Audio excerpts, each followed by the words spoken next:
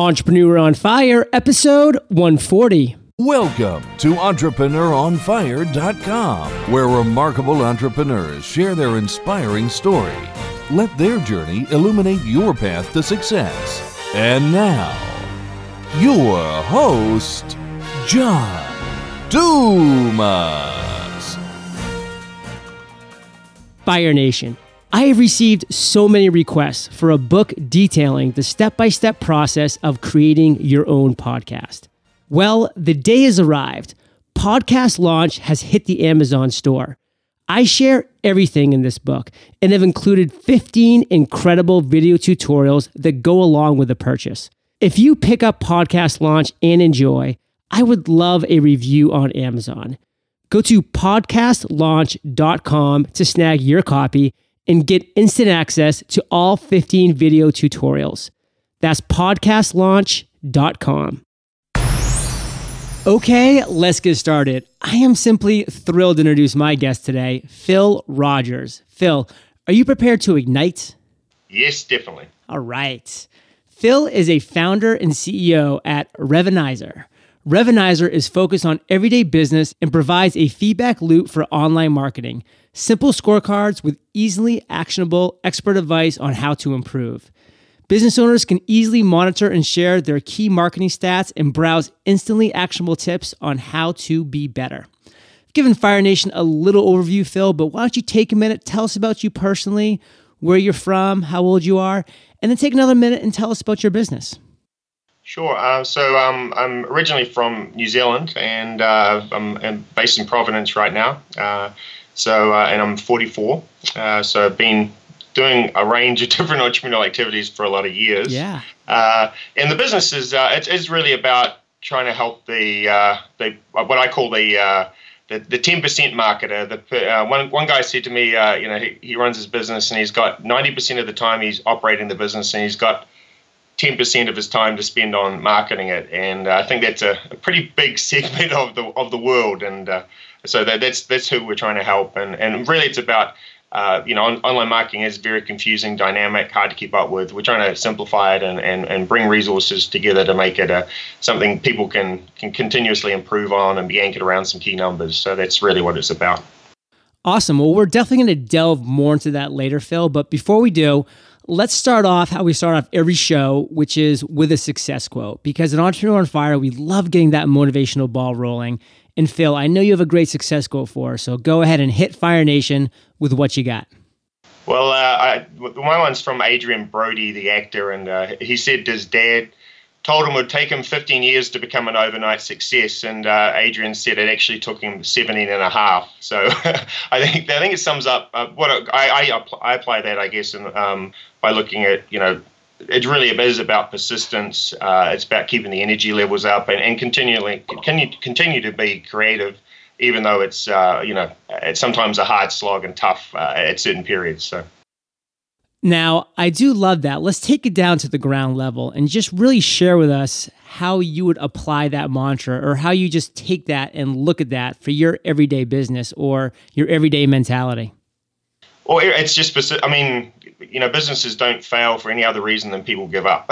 That's the reality of it. So, there is, if you've got a big problem and you've got a solution that you think is going to solve that problem, sooner or later, with enough creativity, with enough energy, you can figure it out. If the problem's there and you're close to the people who have the problem and you're listening to them, I just think eventually you got to be flexible with your solution, but eventually you can figure something out that can turn into a good business. So it's just a time, energy, and grinding it out. Now I think a lot of the time, for me anyway, it is a lot of grinding out and just sort of keeping motivated, keeping pushing, and keeping the ball rolling up the hill, the rock we're going up the hill. So. Well, real quick, what's an example of where you could have given up or you almost did give up, but because you really just put your head down and continue to grind out, that you found success?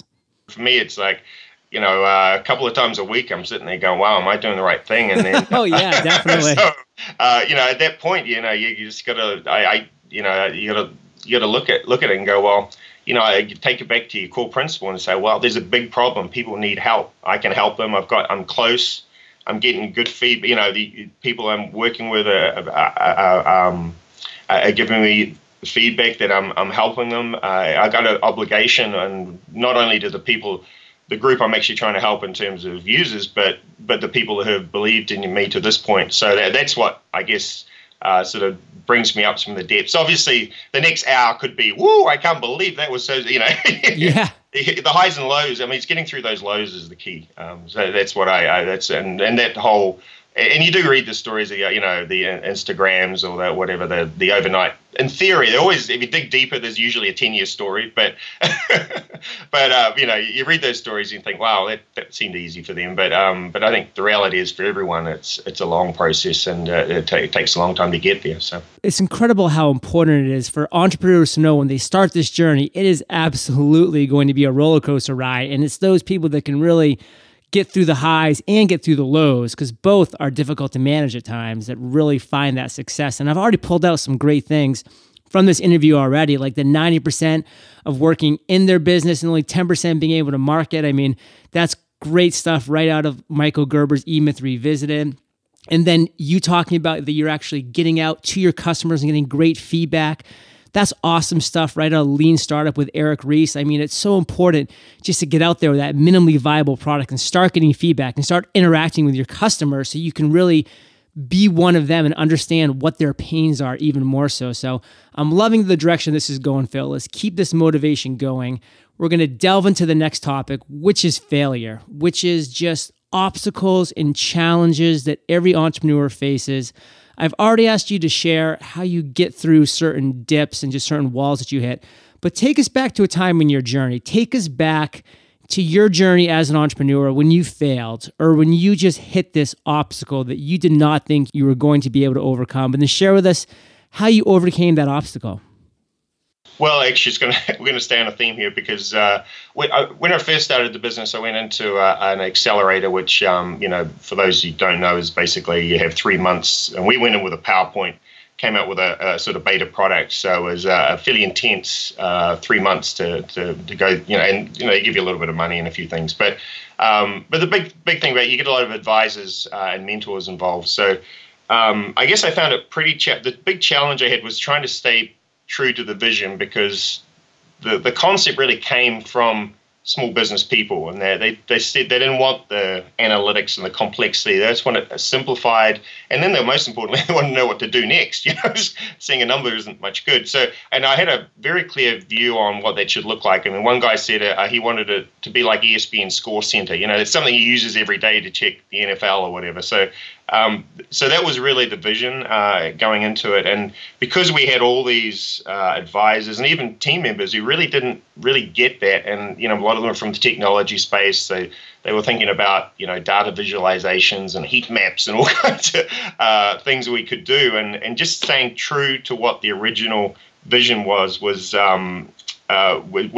really a huge challenge. And so what I think the way I overcome it was just keeping talking to users and getting the validation from them. And so that's really what helped me stay true to the vision, because when I got the product and what we're working on in front of real business people, like the 90% operator, 10% marketer type person, they validated everything. In fact, they gave me ideas that are key now, like the whole smart tips concept where we're bringing in expert advice linked to each statistic. That was from a user, and that was just those kind of breakthrough. They're the highs. I mean, when you get those breakthrough moments from users like that, it's just this is where you're going to get success. And so in the end of the day, I guess the lessons from all that was you really have to get people involved who really understand who you're trying to serve. We're not trying to give a solution to tech startups that have can be full-time on their online marketing. We're trying to help, the 98% of the rest of the world. So, and staying close to those people, and getting other people who are involved who also not just intellectually get that there's a problem, but emotionally get it, that have lived the life, have been in a small business and know how little time you have, and I think the big names, the Facebooks and everything get all the press, but you're putting it all on the line and you're starting a dry cleaner, and you put your $50,000 or whatever it is in to buy the business, and that's a much bigger risk in a lot of ways than dropping out of Harvard to try something. So they're the people that I absolutely got me through all the pressure to change, to go different directions. It was staying true to that core group and just that. So that was kind of the big obstacle and how I sort of worked my way through it and stayed true to work. And that's why the product is where it is. It's all about staying focused on the people we're trying to help. Powerful insights, Phil. Now, take 2 minutes and take us through the incubation process. There's so many people, myself included, outside looking in who are just fascinated with this incubation period, this 3 months of just intensive business therapy where you're just going in and you're coming out a new person or a new business.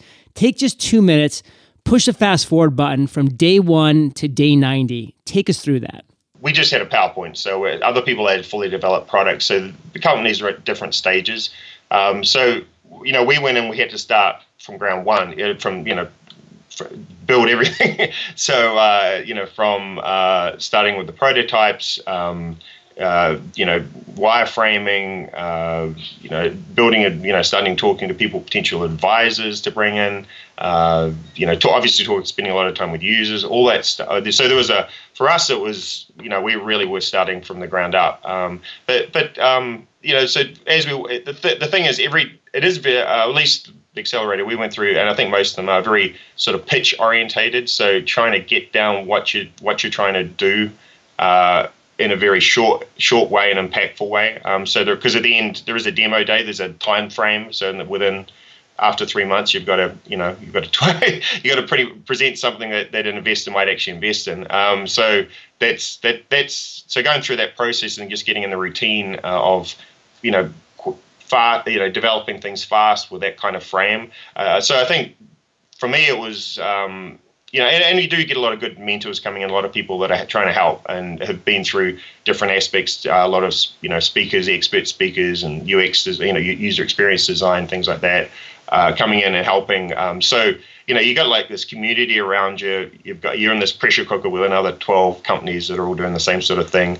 And then I guess it just sort of, it gets into a routine, you go through the week and they've got a scheduled sort of, a bunch of activities that happen every week, and the time goes fast, obviously, because it's sort of a whirlwind. But day to day, it's really just getting in there and getting to work. That's pretty much it.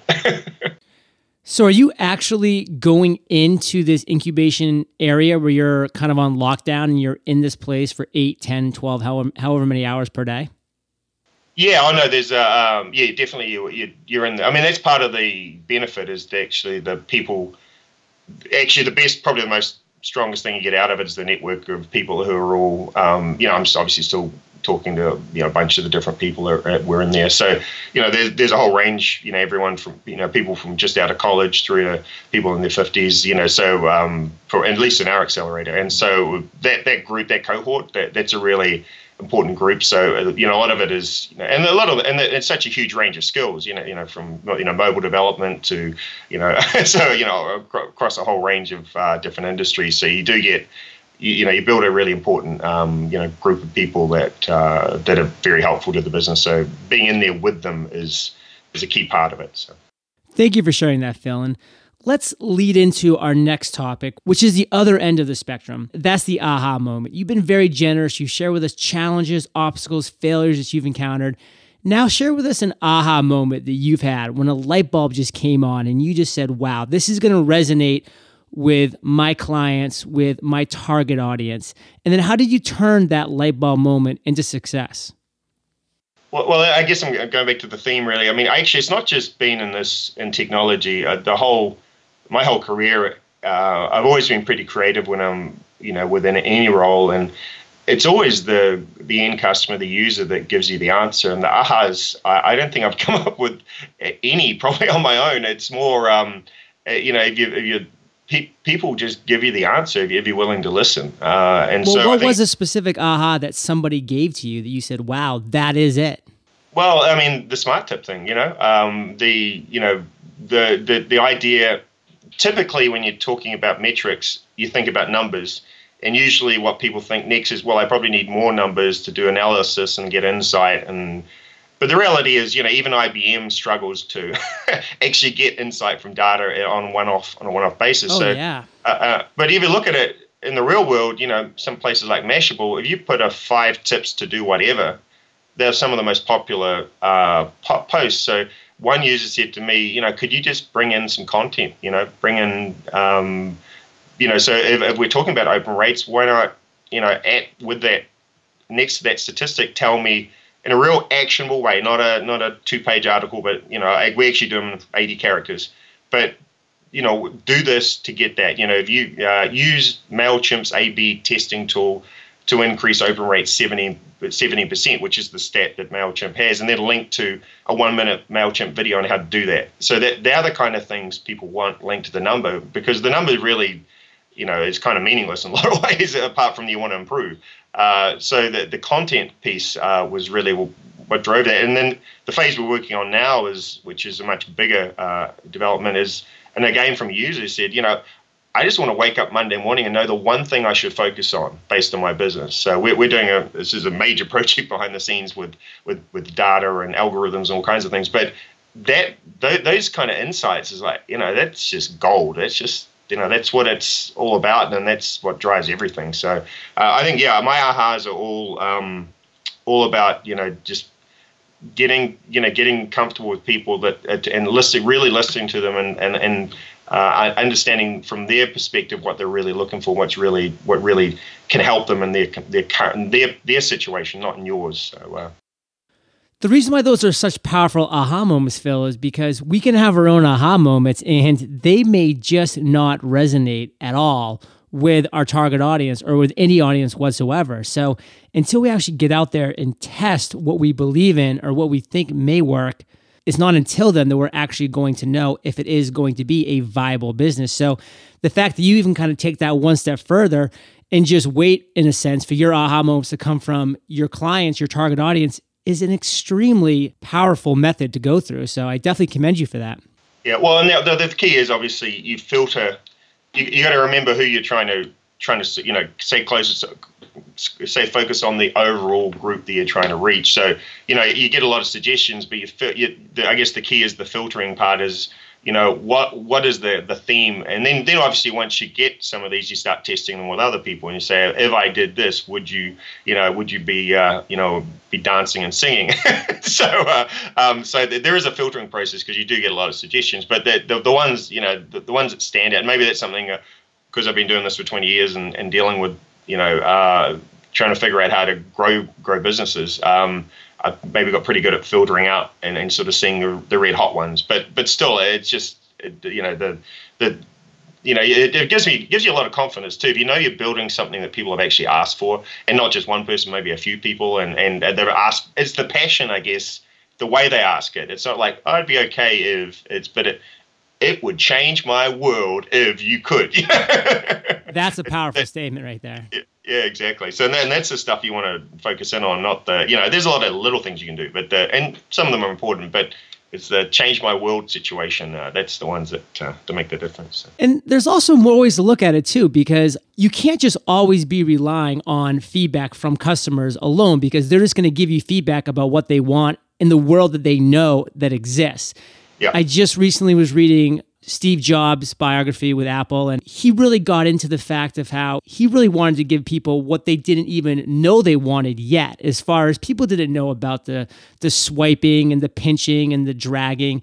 They couldn't have come up with that concept on their own, so nobody would have came to Steve Jobs and say, hey, this is what I want you to create. I want you to create this pinch and this drag and these grid icons, because they didn't have that concept yet. So there's definitely multiple angles to look at here. You want to be getting great feedback from your customers and those huge light bulbs that are going off from them, but at the same time, you want to be innovating for them. Yeah. Well, I think part of that is, I'm sure someone, well, actually Steve Jobs himself. I mean, I guess one of the things is with this is I am kind of designing this for myself at some level too, because it's I think this thing needs to be simplified anyway. But so it's kind of a Steve Jobs scenario. But I think people could say to you, it'd be cool if I could do this with my phone. And how you execute that, I mean, that's your special sauce. What the user experience is to deliver that. And there's a lot of detail around that. And I've got a great user experience team in New Zealand who, did a great job in converting some some screens into something that's pretty awesome. So I think that you can understand the need and what they're really wanting to do, and how you actually execute that, and that's where you can rise up, do some. That's where you do your cool stuff, and that there is a lot of stuff there to like with the whole touchscreen thing, and I mean that whole touchscreen concept that was out there, right? So if you look at that, you say, well, this technology's there, and this person's asking whether they could use their phone for these uses. What's the best way to do that? Well, we've got this way, this way, this way. I think touchscreen, given the size of the screen and the way the technology is developing, where it's going to be in 5 years' time, that's probably the right solution. So. And with our application's responsive, so that actual application is device neutral, and part of that was, it's too early right now. There was a lot more work, but what it means is you don't have to download an app or do anything. You just turn it on, and whatever device you show up with will work, and the app reconfigures to meet for that device, and that we did that. Not because mobile's big now, but it's going to be a lot bigger in 2 or 3 years' time. So we want to be designing the app now, core principles around the future, not the current. So I think all of those things coming together to bring these, to hopefully come up with something that works now, but actually gets better with time. That's the key, Phil, for sure. Have you had an "I've made it" moment? No, I think I've had a lot of "I'm closer" moments. those are cool. Close, yeah. I think the "made it" thing. No, I think because every milestone you hit, there's always the next milestone. So there's always the next thing. I'm not sure I could say that I've done it. I made it, but I definitely. I mean, every day you're getting a few "I'm closer" moments, and that's a good thing. Absolutely. And I just always love entrepreneurs' response to this question because they always interpret it differently. Some people say, man, I've made it moments every single day of my life. And others say, I'll never have one till the day I die because that will denote the end of my journey. And I love how you use the word, I'm getting there moments, milestones, because it's all about the journey. And you need to be appreciating and enjoying these milestones, these accomplishments that you're making along the way in your journey. And your journey's been pretty interesting, Phil. I mean, it's taken you from New Zealand to Providence, Rhode Island, and I'm sure other places in between and potentially afterwards. So are you enjoying the journey? Yeah, well, I think it's what I'm meant to do. I think it's, like these kind of challenges, I am pretty persistent. So I think I got the basic kind of mindset. It was actually going right back. I mean, when I actually did law at college and University of New Zealand, and even did a master's in law, and then came out of that, and a friend of mine said, I want to start this export business. Do you want to help me? And so suddenly I was, without knowing anything about business, ended up at being an entrepreneur at 24. So I think it's sort of, you gravitate to this stuff. And I have tried working for big companies, and this you can really make a difference in the world here. I think by creating your own thing, not being within. And actually, that's what Revenizer is really about. I mean, the bigger goal for Revenizer is to help more people, make it more viable for people to start their own thing, whether they're doing something in their garage or whatever. But be able to, it's good to be able to make something or create a service, but sooner or later you got to sell it. So Revenizer is all about spreading making it much easier for everyone to get in the game, because I think the way the world is today, the economic model needs to change. More people need to be doing their own thing, not just Harvard dropouts, but everyone needs to have their own thing, because the chances of retirement being around for most people are pretty low, I would think, the way things are looking. So, which is a real positive thing, because you can actually do something you're passionate about. The Etsy's of the world, what they're doing, all that sort of stuff, just unbelievably cool. And we're all about trying to continue that revolution and take it worldwide. So and help everyone. So that's I guess the big stuff from me. Well, speaking about passion, Phil, let's talk about your current business right now. What is one thing that's really exciting you about Revenizer right now? There is something big that we're working on behind the scenes that I think we're getting closer to really getting to the core of it and helping people focus, because I think every business is about focus, and if we can, so we're working on is helping businesses focus on the number one thing within a channel within the online marketing suite of options. So for the biggest revenue impact. So it sounds small, but it's that one going back to the if you can wake up Monday morning and know that you need to focus on email open rates because that's going to most likely lead to revenue impact.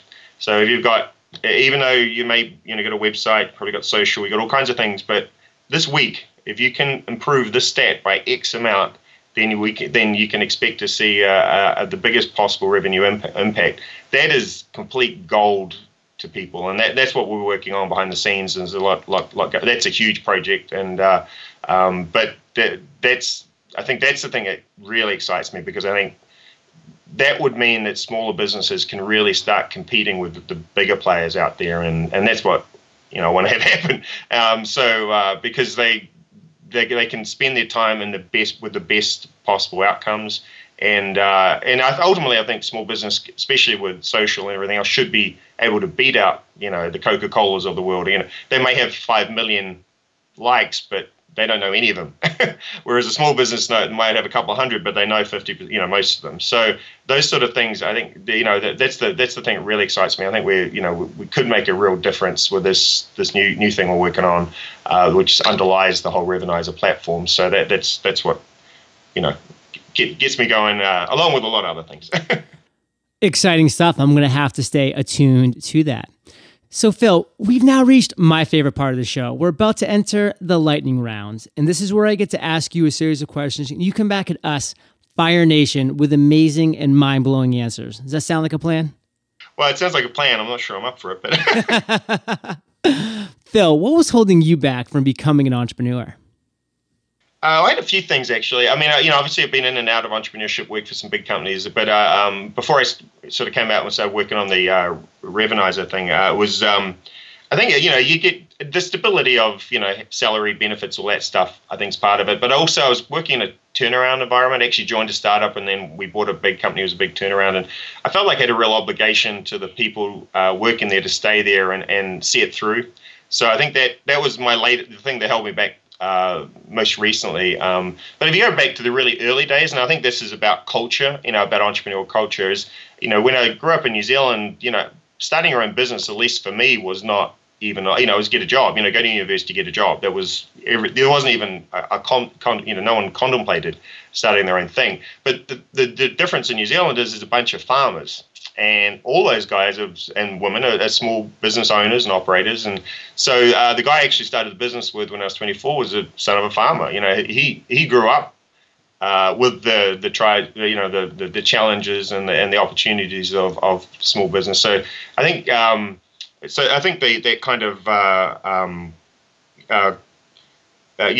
being part of a culture that actually encourages people to become entrepreneurs is pretty important, and that's an area. So I think there's a couple of things. First, in the early days, it was just it actually is an option, and it actually can be pretty good, pretty rewarding outside getting a job, and then more specifically, it was the when I had the when you're working with a group of people and in a turnaround environment, you got to really stick those things out, even though it is painful. So that was a couple of reasons, but that held me back.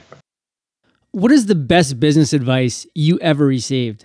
My dad said to me, if you believe that something's the right thing to do, do it.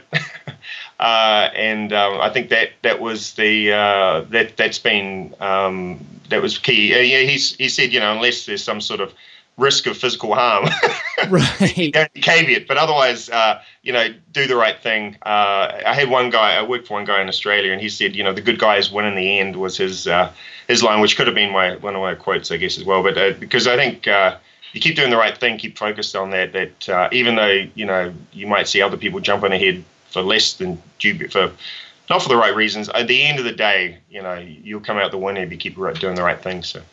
If you could only choose 2 websites to obtain all the information you needed, what would they be and why? 2 websites. Well, I think Wikipedia. That's huge. That's got pretty much everything. And the other one, well, I got to say, I mean, Google for me has been a revelation since 2000, since they started rolling. So, I mean, that's just an amazing change in the world. That it is kind of like having an oracle that you can just sort of say, "Here's my question, give me the answer." So. And I want it to be the first response. Yeah, exactly. That's most important. Yeah. Answers, not just results. Yeah. Phil, do you have an internet resource like an Evernote that you're just in love with that you can share with Fire Nation? Well, I really like Basecamp. I think those guys, 37 Signals do a great job on everything pretty much. So, yeah, Jason Fried is the man. Yeah. So I think it's a really strong one. But yeah, Basecamp's sort of my go-to. Outside that, obviously Gmail, things like that. I mean, Google are doing a fantastic job too. Those two. Yeah, Google apps in general, you just can't go wrong. Phil, if you could recommend a book for Fire Nation, what would it be? I think the one I probably, obviously read a lot of books over the years, but I think the one Seth Godin's Purple Cow, I think that was one that really resonated with me because. There's no point doing something that's knocking off someone else or doing something similar. It's got to be different. It's got to stand out from the crowd. And I think the Purple Cow book really, that was one for me that was really impactful. Quick note, Fire Nation, you can get the audio version of this book for free by going to eofirebook.com, a gift from Audible for Entrepreneur on Fire listeners. That's eofirebook.com. So, Phil, this is the last question, but it's my favorite. So take your time, digest it, and come back at us with a great answer. Imagine you woke up tomorrow morning in a brand new world, identical to Earth, but you knew no one. You still have all the experience and knowledge you currently have. Your food and shelter is taken care of, but all you have is a laptop and $500. What would you do in the next 7 days? Well, I did have a little pre-warning on this, so I thought about that one a bit. Yeah. But, I would buy Revenizer.com and then start a consulting business and raise money for creating a Revenizer in that world because right now this is what it's all about, and this is something that it can make a big difference in the world, and I'm going to make it happen. So whatever world that is. It's identical to Earth, so if you think it's going to work here, it's definitely going to work there. Yeah, exactly. That was my thought. Awesome, Phil. Well, listen, thank you for being so generous with your time, your expertise, your knowledge. Fire Nation salutes you, and we'll catch you on the flip side. Thanks a lot. Fire Nation is an incredibly passionate and engaged audience, and Entrepreneur on Fire gets over 150,000 unique downloads every month.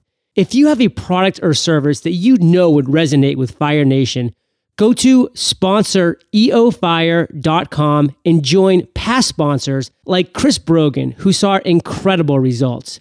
That's sponsoreofire.com. Thank you for joining us at entrepreneuronfire.com, your daily dose of inspiration. Prepare to ignite.